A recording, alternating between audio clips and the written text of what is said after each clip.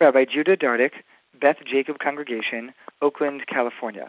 I'd like to speak about the seemingly magic formula of the 13 Midot HaRachamim, the 13 attributes of Hashem's mercy. Over the course of the latter part of the month of Elul and the beginning of Tishrei, the Yamim Noraim, there is a thread that repeats itself throughout the tefillah, throughout our prayers, and that is the several verses of the 13 Midot HaRachamim, the Yud Gimel Midot HaRachamim, the 13 attributes of Hashem's mercy, that we say again and again throughout our prayers, speaking of how Hashem is kind to us and compassionate and forgiving and very, very patient.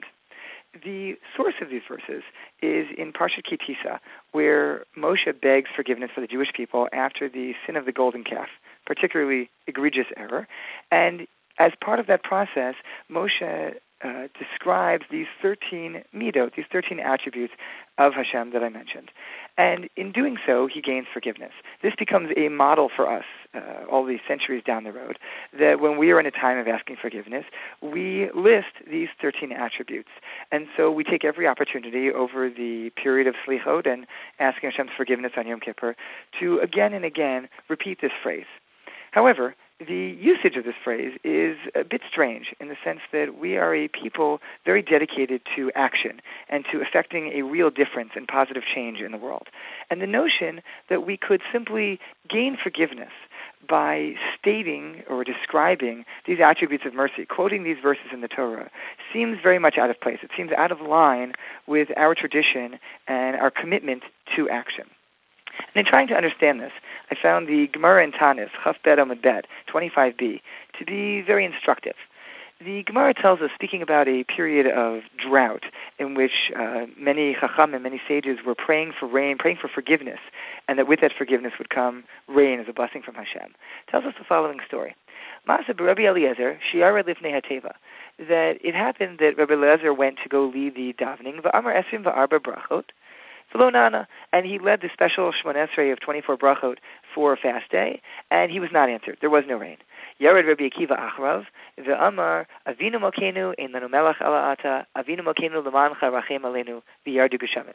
So Rabbi Akiva took a turn after Rabbi Eliezer. He went to lead the davening, and he said, "Our Father, our King, we have no king but you. Our Father, our King, for your sake, have compassion on us." And rain did indeed begin to fall. Habu Maranani Rabbanan, that people began to talk about Rabbi Eliezer, that, his prayer wasn't answered and Rabbi Akiva's was. Yasta bat kol v'amra lo b'pnei shezeh gadol mizeh ela shezeh ma'avir al midotav v'zeh eino ma'avir al midotav. That a voice came out from heaven and declared that the reason that Rabbi Eliezer was not answered but Rabbi Akiva was is not because Rabbi Akiva was any greater as a scholar than Rabbi Eliezer, but rather that Rabbi Akiva was a very forgiving person. Rabbi Eliezer a bit less so. The Eitz Yosef here explains that forgiveness especially is important here because they were praying for Hashem to forgive us. And so Rabbi Akiva, who forgave others, had his prayers for forgiveness answered and the rain came. The Baalei Mussar explained that there's a very similar process that happens with our saying the Yud Gimel Midot, the 13 attributes of mercy.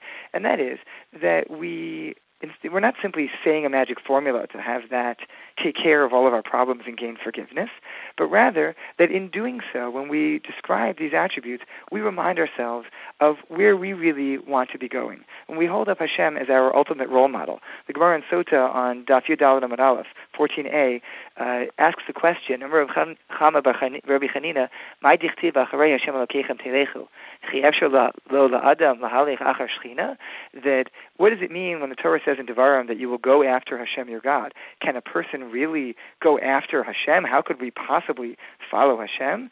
And so the Gemara answers that we are to try and act in the ways that we perceive Hashem as acting, that Hashem is kind and so we should be kind. Hashem gives to the poor and so we should give to the poor. And so too here, explain the Baalei Mussar, that in saying the 13 Midot HaRachamim, we remind ourselves of who it is that we want to be. And this is a fundamental and critical part of a real tshuva process. And so again and again, through the Slichot, we say what is not simply a magic formula, but a deep personal reminder of where we want to be. And we stop and reflect on where we are and see that we can be more compassionate, we can be more kind, we can be more forgiving, and hope that Hashem as well will be forgiving to us as we take these critical first steps in doing a complete tshuva.